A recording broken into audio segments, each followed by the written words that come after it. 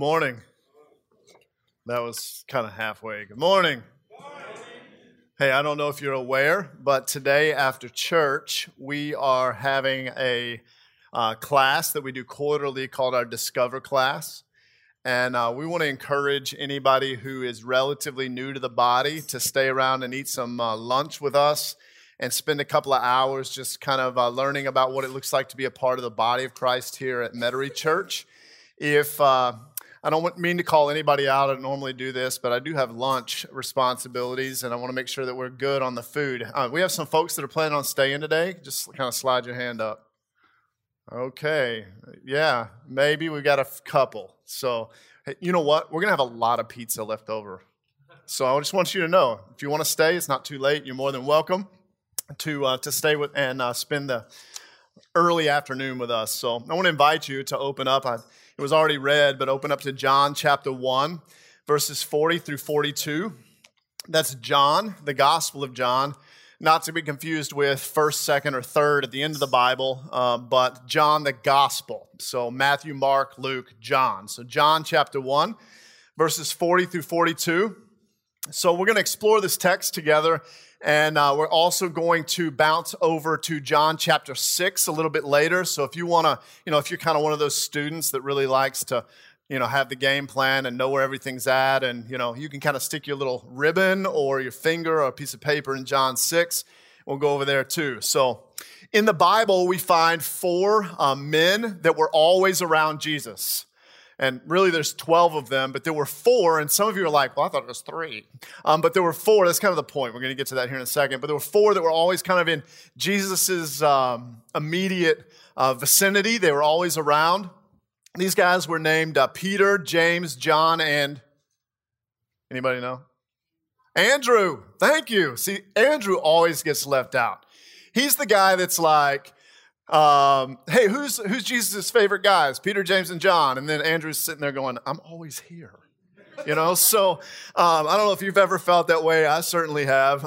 But Andrew. And so if you think about James and John, they were often in the Bible called the sons of thunder, And if somebody said, I really don't want to hear about that Jesus you're talking about, these guys would often say, well, I'm just going to call fire down from heaven on you. Like they were that way. They were kind of intense guys, super oriented around sharing the gospel. And then we know Peter, right? I mean, if you've been in church very long, you have a sense of who Peter is. Peter is kind of the guy who has a hard time taming his tongue, like controlling his mouth. He's kind of more reactionary than thoughtful. This is Peter. And, you could go through a ton of examples on that, but Peter's just kind of a fireball, But then when you think of Andrew, most of us, we don't think of anything. We have no moment to hang our hat on when it comes to our perspective on this guy. He's one that the Bible teaches, though, that impacted one. He was a one-at-a-time kind of guy. He wasn't Peter who got up at the Pentecost when the Spirit fell and stood up on the doorstep and began to preach the gospel for the first time. That's not Andrew. Andrew's a one-at-a-time, focus on one guy at a time kind of man. And so the truth is we don't understand how important those who feel like they're insignificant really are. And I think Andrew probably felt at times a little bit insignificant. The Bible teaches that when Andrew got saved, the very first thing that he did, does anybody know? We actually talked about it one week. Augustine talked about it one week early in this Who's You One series. Andrew, as soon as he gave his life to Jesus, he went and found his buddy Peter. Straight away, the text says, he went and found Peter. And the text says he brought him to Jesus. So Andrew got saved, and he brings his brother, Peter, right to Jesus. And he didn't tell him where to go. He didn't say, hey, I met this guy. You should go over to such and such a place, and you should go meet him. He's pretty cool. Instead, he said, Peter, you've got to come with me. There's this guy that I need you to meet. So he grabs Peter up, and, Peter's probably jibber-jabbering all the way. And he's like, I don't know what you want. Why are you want, blah, blah, blah. And Andrew's like, no, you've got to come meet this guy. His name is Jesus, and he's the one. And so,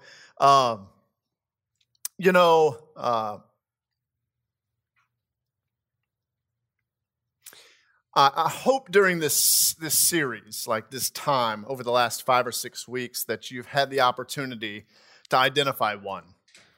We've encouraged that.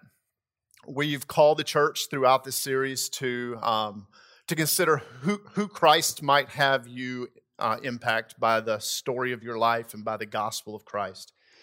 And from the first week, we handed out these little bookmarks. They might be floating around today. There's some on the table for sure that have a tear off. And we asked you to prayerfully consider who God might use you, your story, your life, to be the hands and feet and voice of Jesus in their life. And you wrote their names down, you tore them off. There's actually a little bulletin board over here. The ones we received back, we turned over and pinned to the bulletin board. So we'd have a sense that we're kind of all in this together, identifying someone that God might have for us to, that we might be committed to bringing to Christ Jesus like Andrew did with Peter. So that's kind of where we've been. You know, we've been encouraging that and stirring that in your heart. And now we come to this moment where we want to talk about Andrew, who really modeled, I think, in a lot of ways what we've been calling the church to do over these weeks. And by the way, this is our last sermon in the Who's You One series. And so today's the day. We're calling you not to end this effort and not to stop praying, not to stop sharing the gospel, but we're calling you to instead see the series as the beginning of your pursuit, the beginning of your sharing, the continuing of your praying for this one or these people that God has laid on your heart, for you to walk like Andrew walked with Peter and with others. So let me tell you for a few minutes what's significant about Andrew. The Bible teaches that he was the first disciple of Jesus Christ. He and then John. And first Andrew was a disciple of John the Baptist, and he probably already been baptized in the Jordan River by John the Baptist. But at some point, John said to him, I baptize you with water, but the one who comes after me will baptize you with the Holy Spirit. And John actually says, I'm just the forerunner. I'm going to symbolically wash sins away, but there's one that's coming who's going to absolutely wash your sins away. And so Andrew's following John the Baptist around, and this is the context for Andrew. And one day, Andrew's standing with his mentor, John the Baptist, and Jesus walks by, and John says in John 1:29, behold. Behold, that means look right over there. Behold the Lamb of God, which takes away the sins of the world. And what does Andrew do? Anybody know? He quit following John, and he started following Jesus. He quit following John, and he started following Jesus. When I think of Andrew, I think Andrew's an inviter, you know? He's one of these guys that's really quick to invite a friend. Let me tell you why that's significant. Did you know that most people that will ever sit in the church, and actually, you may or may not know this, we've had almost every week since August, we've had a new set of faces or a new face in the room here at Metairie Church, which is so great. Even this morning, I look around and there's 3 or 4 people that I've never seen before. I'm super glad for that. But let me tell you something. If we were to poll the audience and all those people who have come, did you know that 99% of those people would have come through the door of this church, not because they found us on Google. Now, some do. But 99% of those people come because somebody in the room invited them to come. Somebody.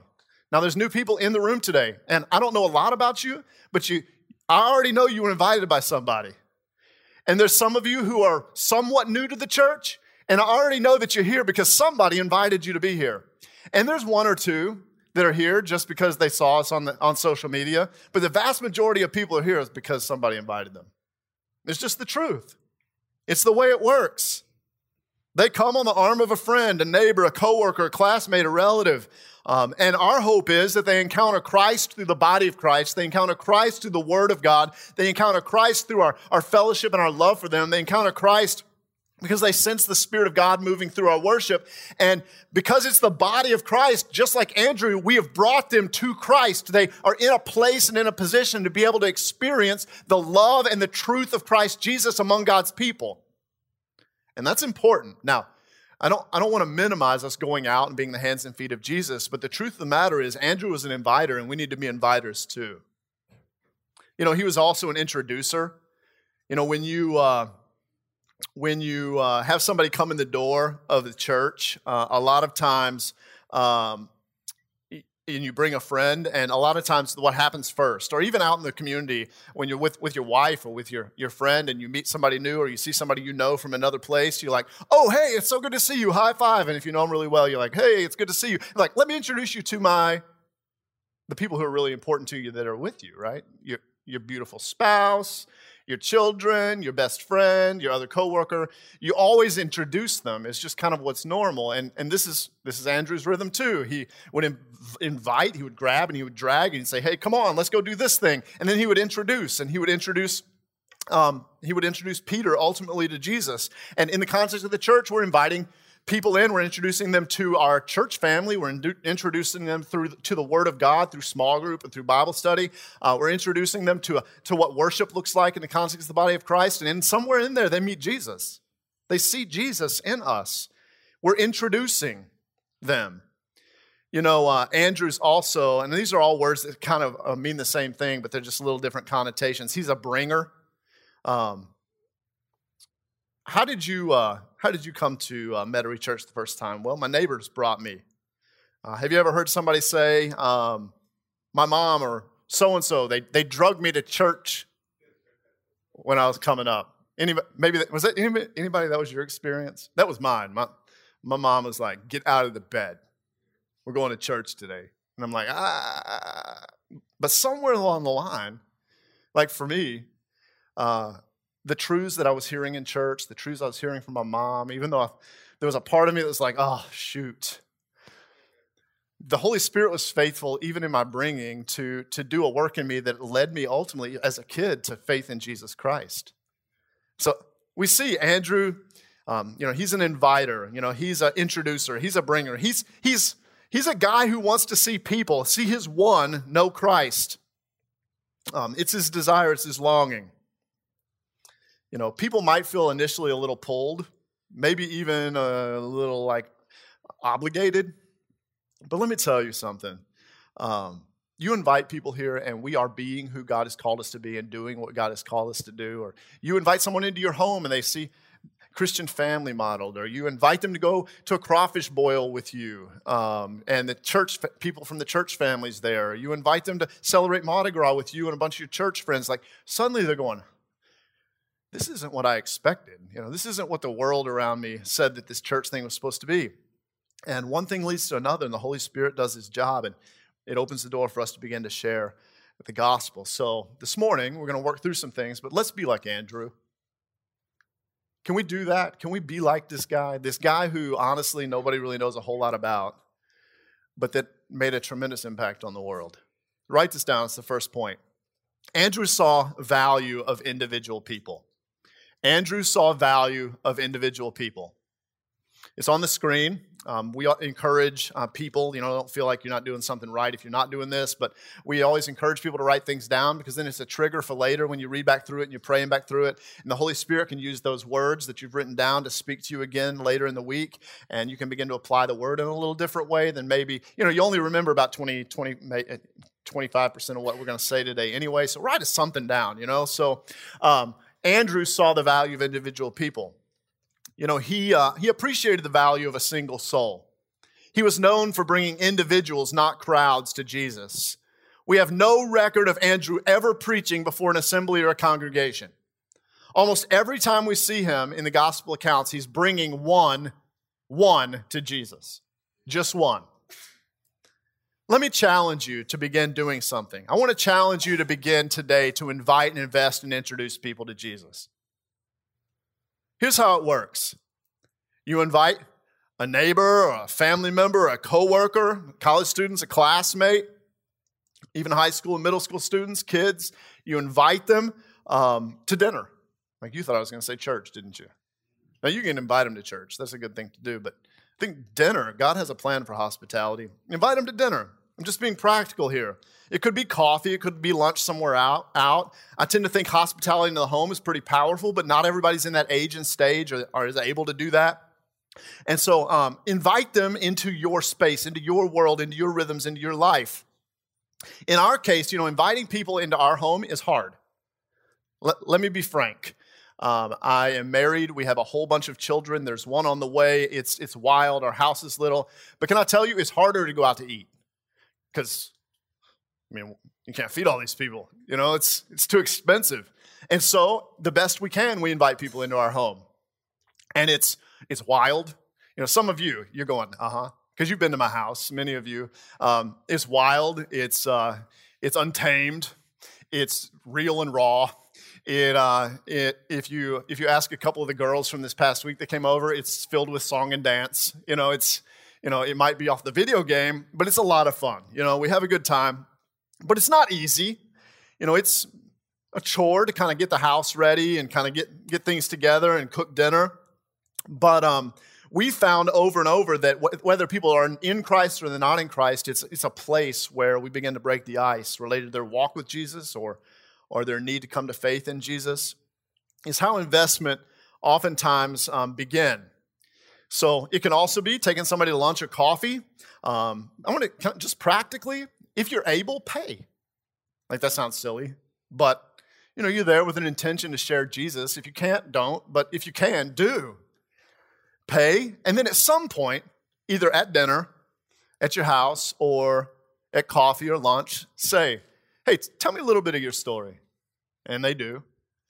And then you say, can I tell you a little bit of my story? And instead of talking about like how you got the dog or where these kids came from, tell them about who you were before Jesus. Tell them about what Jesus did in your life and tell them about your life in Christ Jesus. Like just say, this is my story. This is my song. It's Jesus and only Jesus. And all the rest of this, it's window trappings. It's great stuff. It's things that God has done. But man, Jesus is the one. And share the story. Tell them about your life. And as you get opportunity, begin to share the truths about the gospel. Sprinkle them in your story or kind of save it for the end. But talk about Jesus. You might say, just one. Well, it depends on what you can do. But yes, one, at least one. Or at every opportunity. Just depends on kind of where you are, but get started. Begin with one. The truth is that most of us here have never played a significant role in bringing someone to Jesus Christ. So start with one. Just start with one. Just pick one. You see, Andrew was driven by a passion for the truth of God, but he was willing to subject himself to the most extreme kind of hardships. God used him. And for us, like inviting people in and connecting, it may be hard. It may be something we're sensitive about, but it's nothing compared to, we'll talk about this later, what it ultimately cost Andrew. Here's a man that just a few months after Jesus' baptism, here's the call of God in his life, a man that makes a difference. He brought Peter to Jesus. That's one. And then we'll talk about this later, but he brought a lad with a lunch to Jesus. That's one. Andrew was referred to as the first home missionary in the New Testament because he brought just over and over and over just one to Jesus. One can be pretty powerful. Anybody ever heard of a guy named D.L. Moody? Dwight L. Moody? Now, the ones in seminary definitely have. If you've been in church a long time or you're a fan of church history, you might have. This guy's a famous preacher that truthfully led thousands and thousands and thousands of people to faith in Jesus. Many of you have heard his name, but has anybody in the room ever heard of a guy named Edward Kimball? Now, if you know Dwight L. Moody's story, then maybe you have. But outside of Dwight L. Moody's story, you've never heard that man's name. Mr. Kimball was a Sunday school teacher. He was timid. He was shy. He also felt led of God to go share the gospel with a younger man named D.L. Moody who he had connected with through his Sunday school teaching. It was one of these things where Dwight L. Moody had showed up and he didn't really want to be there, and he's kind of like this cocky 17, 18-year-old kid. But this Sunday school teacher, God placed in his heart that God wanted to use this Sunday school teacher, Mr. Kimball, to lead Dwight L. Moody to faith in Jesus. And so he decided he'd go to work where Dwight L. Moody worked. Now, a little bit about Moody. He was illiterate. He was obnoxious. He was bold. He was aggressive. Even after he gave his life to Jesus and began to preach, often people would come up and be like, why do you talk like that? Like, he was just kind of this raw, no one could use me kind of guy. But God did. And so he's a little intimidating even for a teacher. You know, you ever been taught a class and you had that kid in class that was like, I don't want to hear what you have to say. Just kind of a punk. You know, that was Dwight L. Moody. He was the punk in the class.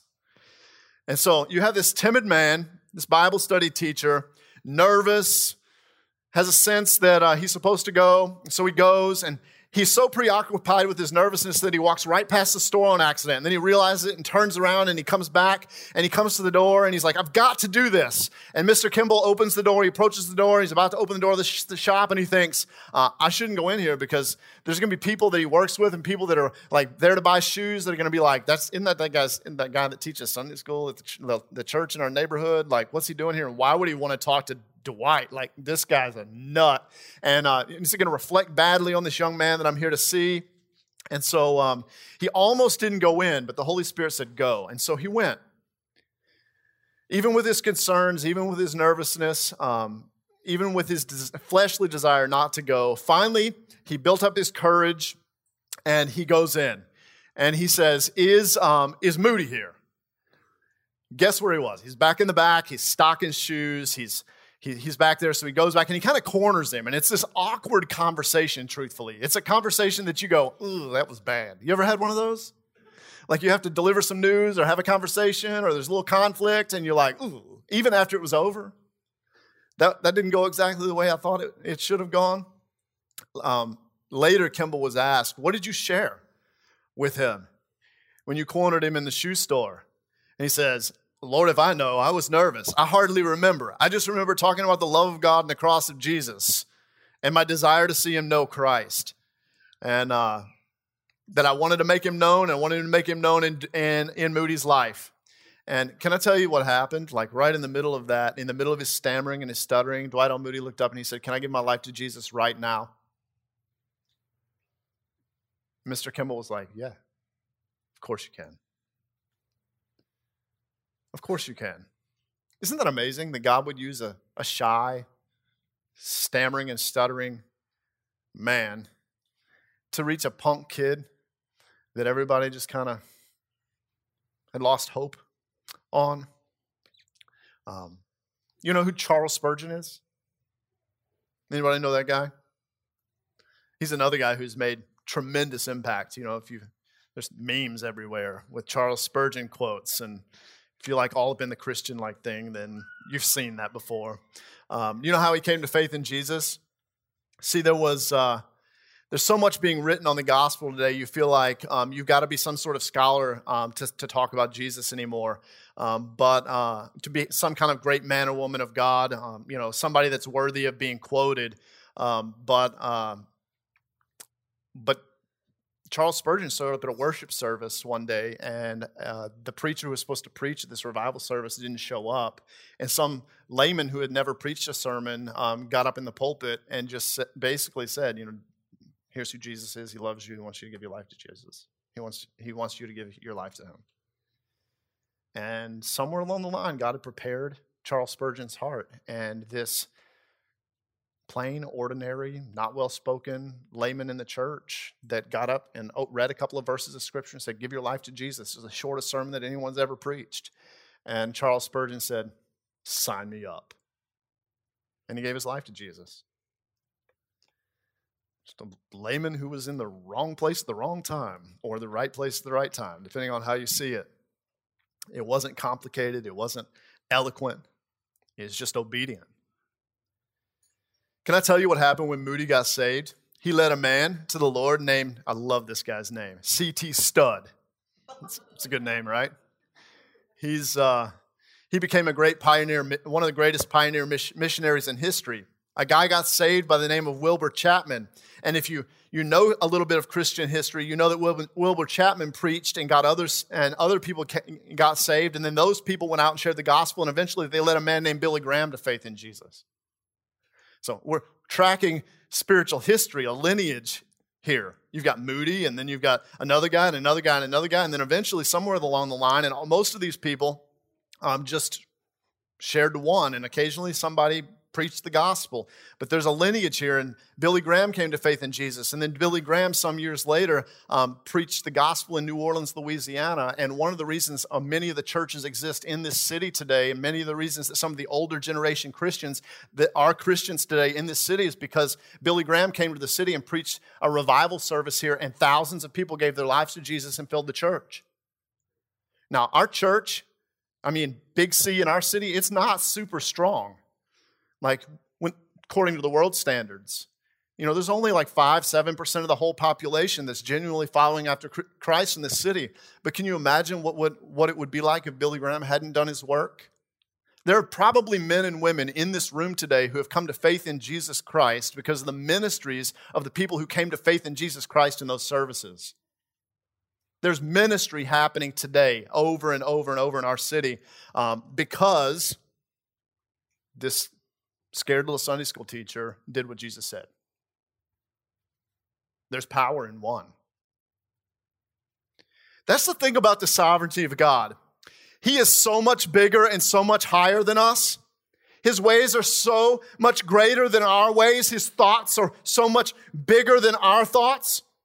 You don't have to figure it out any more than I do. I don't have it all figured out, but God does. The world will not hear the gospel unless God's people get faithful and they take the gospel to the ends of the earth, period. He didn't choose a loudspeaker or a host of angels. Well, he did that one time, with the shepherds out in the field. He did a choir of angels one time. But every other time, what he's chosen to do is to save you by the witness of one or through the preaching of God's word. And he's done that in you. And there's people in your workplace, in your neighborhood, in your family, in your community that are destined for separation from God apart from your one. And God wants to use your life, your sphere of influence, to be the hands and feet and voice of Jesus, to see the life of one changed. For you to take your ability to build a relationship, your knowledge of the word of truth, your story, your family, your faith family, and to be the hands, feet, and voice, the image of Christ that God made us to be. Amazing. Andrew saw value in individual people. He saw value in one, and we should too. Second thing, we're going to shift gears just a little bit. That's like 2/3 of the sermon, so bear with me. We've got 2 more points that are fast. Number 2, and we're going to shift biblical stories a little bit. Andrew saw the value of insignificant gifts. Andrew saw the value of insignificant gifts. There's another story that involves Andrew. You're catching, we're more of a character story today than just one little text. But there's another story that involves Andrew. I mentioned it before. It's found in John chapter 6. This is a story of the feeding of the 5,000. You remember that story? In case you don't, this is a story where one of the disciples, his name was Philip, only saw the problem, and he struggled to see how God might do the impossible. There were some doubts for Philip. And he was like, let's just send these people home so they can go eat. Because everybody had been with Jesus all day. They'd been out in the wilderness, and Jesus was preaching, and it had gotten long, and the men, women, and children were all hungry, and they were thirsty, and so it's a problem. You got 5,000 men, plus the women, plus the children. There's a multitude of people there in front of Jesus, and they're all super hungry. They're more hungry for the word than they are for the food. That's why they're there, but they're hungry nonetheless. And Philip says, hey, we got to send these guys home. And Jesus is thinking, I got more to say. I've got more to say. And Philip is like, but they're hungry. And Jesus is like, well, I've got more to say. Most people, that's how we see evangelism. We know that people need to hear Jesus, but man, they're hungry for something else. I don't want to step on their toes. We got all these different reasons why we can't do what we're supposed to do. We kind of see the big problem rather than have faith even in the little things. But Andrew steps up and he's like, hey, Lord, wait just a minute. Wait just a minute. Before we send people away, and I got some questions about this myself. It's just a thought that I've got. It's an idea. But Lord, before you send these people away, it's getting towards evening time. They haven't eaten. Jesus says, feed them. And he's like, but hang on. I know there's 5,000 of them, maybe 20,000 of them, including everybody else. Like, what do we do here? Andrew's like, I got something I want to suggest. And Andrew says, I've got this boy that's here, and he's got some bread, just a little bit, and he's got some fish. And in the original languages, it's more interpreted like little fish, like sardines. He's got like enough for the kid to eat, and maybe a friend. He's like, there's this kid with a couple of fish and some bread, and I don't know if it would help. Can you imagine being Philip? Now, I don't know about you, but if I'm in Philip's shoes, I look at Andrew and I'm like, shut up. You're an idiot. Is that how Jesus responds, though? Philip may have, but that's not how Jesus responds. Jesus is like, I'm sure in the back of his head, I knew this was going to happen. He's got small loaves, a few fish, and what happens? Jesus takes the fish, takes the bread, he breaks them, he prays, and he says, guys, go start passing this stuff out. And he starts passing them out, and all these people are fed, and they end up taking like 12 baskets of leftovers home. Jesus did something astounding with just a little bit of faith. Just a little bit. Andrew brings this little boy to Jesus, says, here's this opportunity. And Jesus took just a little bit of faith in action. And he did something astounding and extraordinary. Can I tell you, I don't know how you're gifted or not gifted, but we don't see a lot of Andrew's gifts. But one of his gifts was to have some faith in Jesus. And it seems small and maybe a little insane, but I don't know how you're gifted, but even if you see it as a little gift, if it's a little gift submitted to Christ Jesus in faith, God can move mountains with it. The Bible says faith the size of a mustard seed, that's like almost invisible, that faith the size of a mustard seed can move a mountain. We're not moving mountains, we're moving souls. The Spirit of God is through our faithful obedience, through the use of our seemingly insignificant gifts. God has gifted you. The person sitting in your seat, he's gifted you too. And even if you see it, he doesn't see it this way, but even if you see it as an itty-bitty gift, it's not. Because any itty-bitty gift filled with faith is a powerful gift that God wants to use for his glory and the spread of the gospel. The difference between action and inaction is faith. We like to think of faith as something that's internal. Faith is not something that's internal. Faith is something that begins internal, but it is always expressed externally. It's a choice that we make. Even when we come to faith in Jesus Christ, part of the reason baptism exists is because we are demonstrating in action the faith that has been born on the inside. It's a first obedience. And it's the way that the rest of the Christian life works out. We see opportunities in front of us. We know that it agrees with the Word of God. The Spirit compels, and we have a choice every moment of every day. Will I take this little leap? Will I trust that God will do greater things than my eyes can see through this little step? I'm telling you, if we look at Andrew's life, we can be confident that he will. If we look at the whole story of Scripture, we can be confident that God will use what we see as insignificant gifts and use them for great and glorious things. So let me give you the last point. Andrew saw the value of inconspicuous service. Andrew saw the value of inconspicuous service. Andrew's picture of all those who labor quietly. Andrew's a picture of all those who labor quietly and in humble places. Ephesians 6:6 says, not with eye service as man pleasers. Like we don't serve as for the affirmation of others, so others will see what we do, but as bond slaves or bond servants to Christ, doing the will of God from the heart. I love in Matthew chapter 6, when Jesus is talking about prayer. One of the things that he says in Matthew chapter 6 is that if somebody prays and they're praying so that everyone else can hear them, they've received their reward. But when we pray in secret, just before the Father, that there's more power in that as we seek to see God's will, like walked out through our prayer life. Like this is a principle that's all over Scripture. Just do it without recognition. Andrew never preached to multitudes. He never founded a church. He never did anything the world would have said was great. Everybody who did things that the world said were great were people that Andrew touched, not Andrew himself. Is that enough? Is that enough?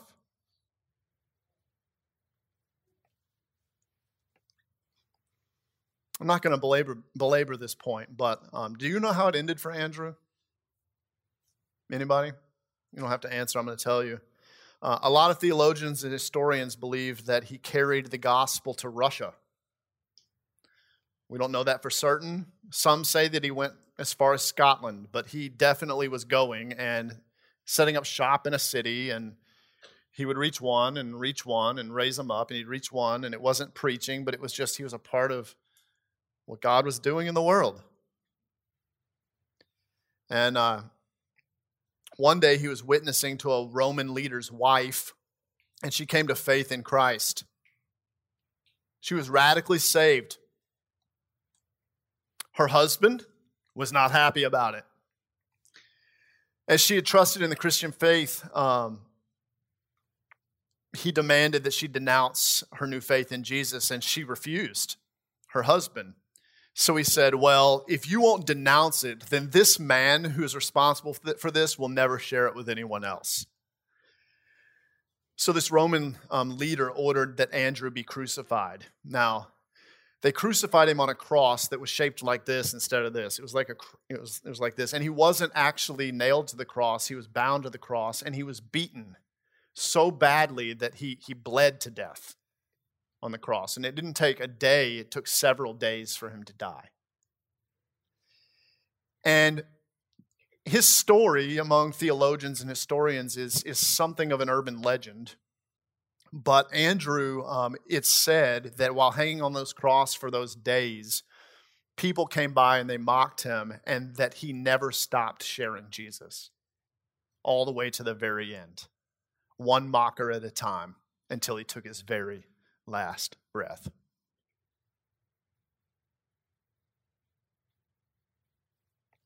That's unbelievable. What God can do through one little insignificant life that sees a significant value for one soul is astounding.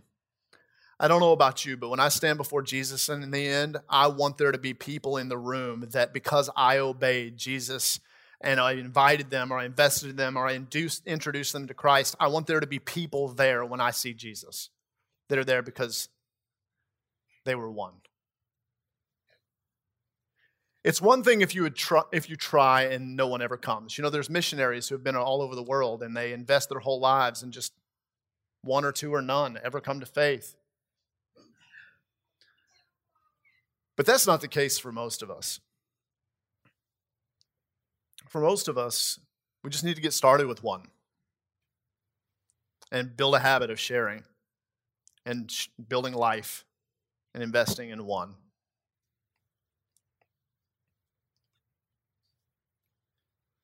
It's one thing if you tried and they wouldn't come. And it's another thing, like if you're not willing to introduce your best friend, your family member, your neighbor, or your classmate to the one who can save them. And yet they say, studies have been done, that 98% of us have never shared the gospel or invited an unchurched or unsaved person to gather with the body of Christ. 98% of the church. The same study found that only 20% of us have ever invited another Christian to come with us to our church. I'm not sure how hard that would be. Hey, especially in this city. Hey, you're another Christian? That's fantastic. Let's stop talking about it. I mean, in our city, it's like, you don't want to be alone. Come to our church, I don't know about you, but this whole thing of not building into another person's life, not inviting them into the body of Christ, lost or saved, that's got to stop. That's got to change. It has to. We want to encourage the church to begin inviting, investing, and introducing. We know people can be introduced to Jesus through the gathering of the body of Christ, but our hope is that you will begin to learn to do the work, not just rely on Google to get them in the door, not just rely on online sermons or on whatever to see them come to faith in Jesus. Our hope is that you would buy into God's plan, that He redeemed you so that you would be redeemed, but that He redeemed you for a purpose so that others might be redeemed. You know, you might think, what's God's will for my life? What's the plan for my life? Did you know that God's will for your life? 100%. I know God's will for your life. I don't know the particulars of your story and how that's going to all unfold, but can I tell you what God's will is for your life? Go and make disciples of all nations, baptize them in the name of the Father, Son, and the Holy Spirit, and teach them to obey all that Christ has commanded. That is God's will for your life. That's it. You will know the greatest joy that you can possibly know in Christ Jesus if you reorient your life around that calling. And in eternity, you will hear from a good heavenly Father, "Well done, my good and faithful servant," when you stand before all the glories of God, if you make your life about that one thing. And I'm choosing to believe that God will be faithful to your faithfulness.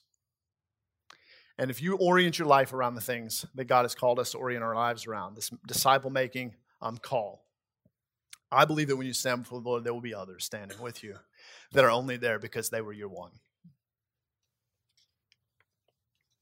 My prayer for our church is that every one of us would have ones that are surrounding us in eternity when we stand before the Lord. That's our prayer. Church family, I know that building friendship and sharing your story, you don't feel super equipped to do this call if that's all you've got. But can I tell you, even with that little bit, God can do great things. He can do great things. I wouldn't be one of the pastors here and doing a very good job if I didn't also give you the opportunity to learn a little bit more about how to have a gospel conversation. You can share your story and what Christ has done, but to talk about what Jesus actually did in a way that helps. So I want to do something for you. I want to help you a little bit more as you seek to raise your capacity. Remember, small obedience is enough. God can do a lot with a little, but we also want to give you every opportunity to know what you need to know. They're on the chairs. I actually printed these out this morning. It's just a little thing that says, I want to learn how to use the 3 circles method. So there's a method that our denomination puts out that's super simple. It's one of these ways to talk about Jesus that you can kind of draw out on a napkin over coffee or dinner. It's an aid or a tool that you can utilize that can go along with your story.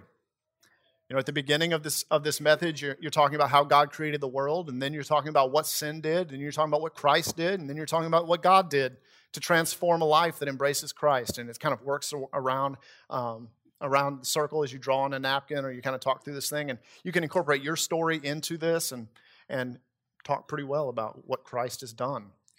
And so we actually if they're not on the tables, there's definitely some under the counters. We have some little booklets that explain the 3-circle method. It's more of a tool that you can use when you're sitting with folks. And so you can take one of those home with you today.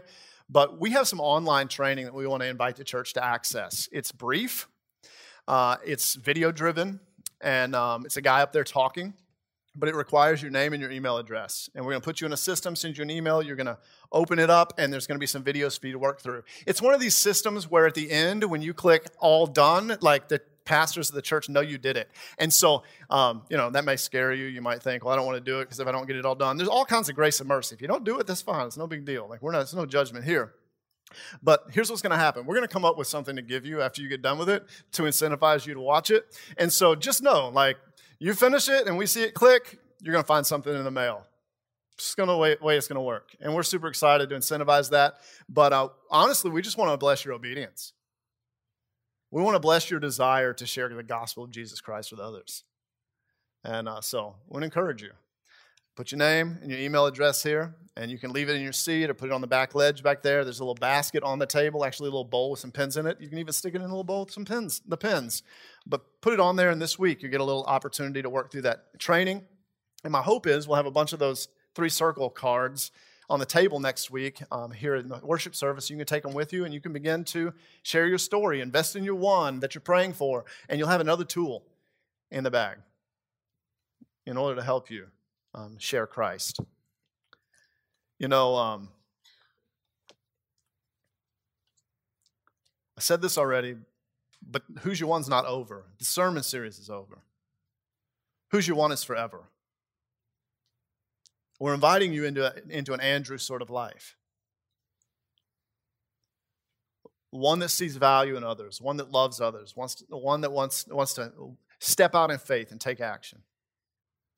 We want to invite you to leap.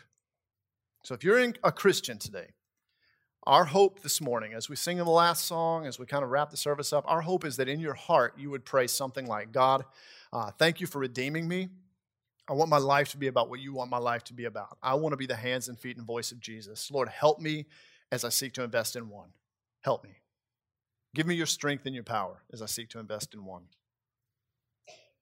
I want to know the joy that it is to walk in a calling that God has placed in my life. God, help empower me to walk with my one, or my two, or my three, or my four over the course of your life.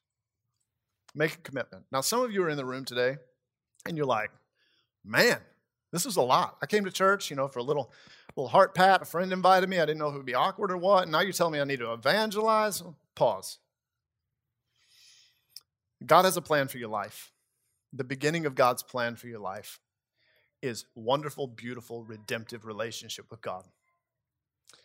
If you do not have a wonderful relationship with God, if you have not surrendered your life over to Christ and he's not walking with you, you're not communing with him, you're not abiding in him, you don't know the joy of God, can I tell you that it's incredibly simple? It's a free gift, actually. It's like having a baby. It's a free gift, but it has some implications. You receive that gift and you go, thank you. But the Lord is going to be faithful to shape you for what the implications are. But you just have to trust that he will. It's what faith looks like. There's implications. But don't worry about the implications right now as much as worrying about the fact that God wants you to be his son or his daughter. That's where it begins. It begins with, Jesus, I give you my life. Thank you for what Christ has done in dying on the cross to pay the penalty for my sin. I receive his free gift of forgiveness and grace. Here I am, Lord. Would you pray with me? Father, thank you for the opportunity to open the Word of God with the church today. Father, I thank you for this life, Andrew's life, this unassuming man who chose to be used of the Spirit of God to do great things, one person at a time, one conversation at a time, one investment at a time. Lord, I pray that we would see the littleness of his life, and we see the power of God filling it and doing great things. I pray that we would see that, and that we would see that we would grow in hope for ourselves. God, fill our little lives with the power of your Spirit, our gifts, our passions, our abilities with the power of the Spirit of God, and use us to do great and mighty things. We're believing you for that. Father, I pray for people in the room today who maybe somebody in the church said, hey, I want to invite you to gather with the body of Christ so that you might see Christ in these people and hear Christ through his word. Lord, I pray that if there's people in the room today that's where they are and they don't know you, Father, I pray that today would be a day that they receive the gift of your grace, that they pray a simple prayer. God, I give myself over to you. Thank you for saving me. God, we know that because you're faithful to your promises that you'll always save. We love you. In Jesus' name, amen.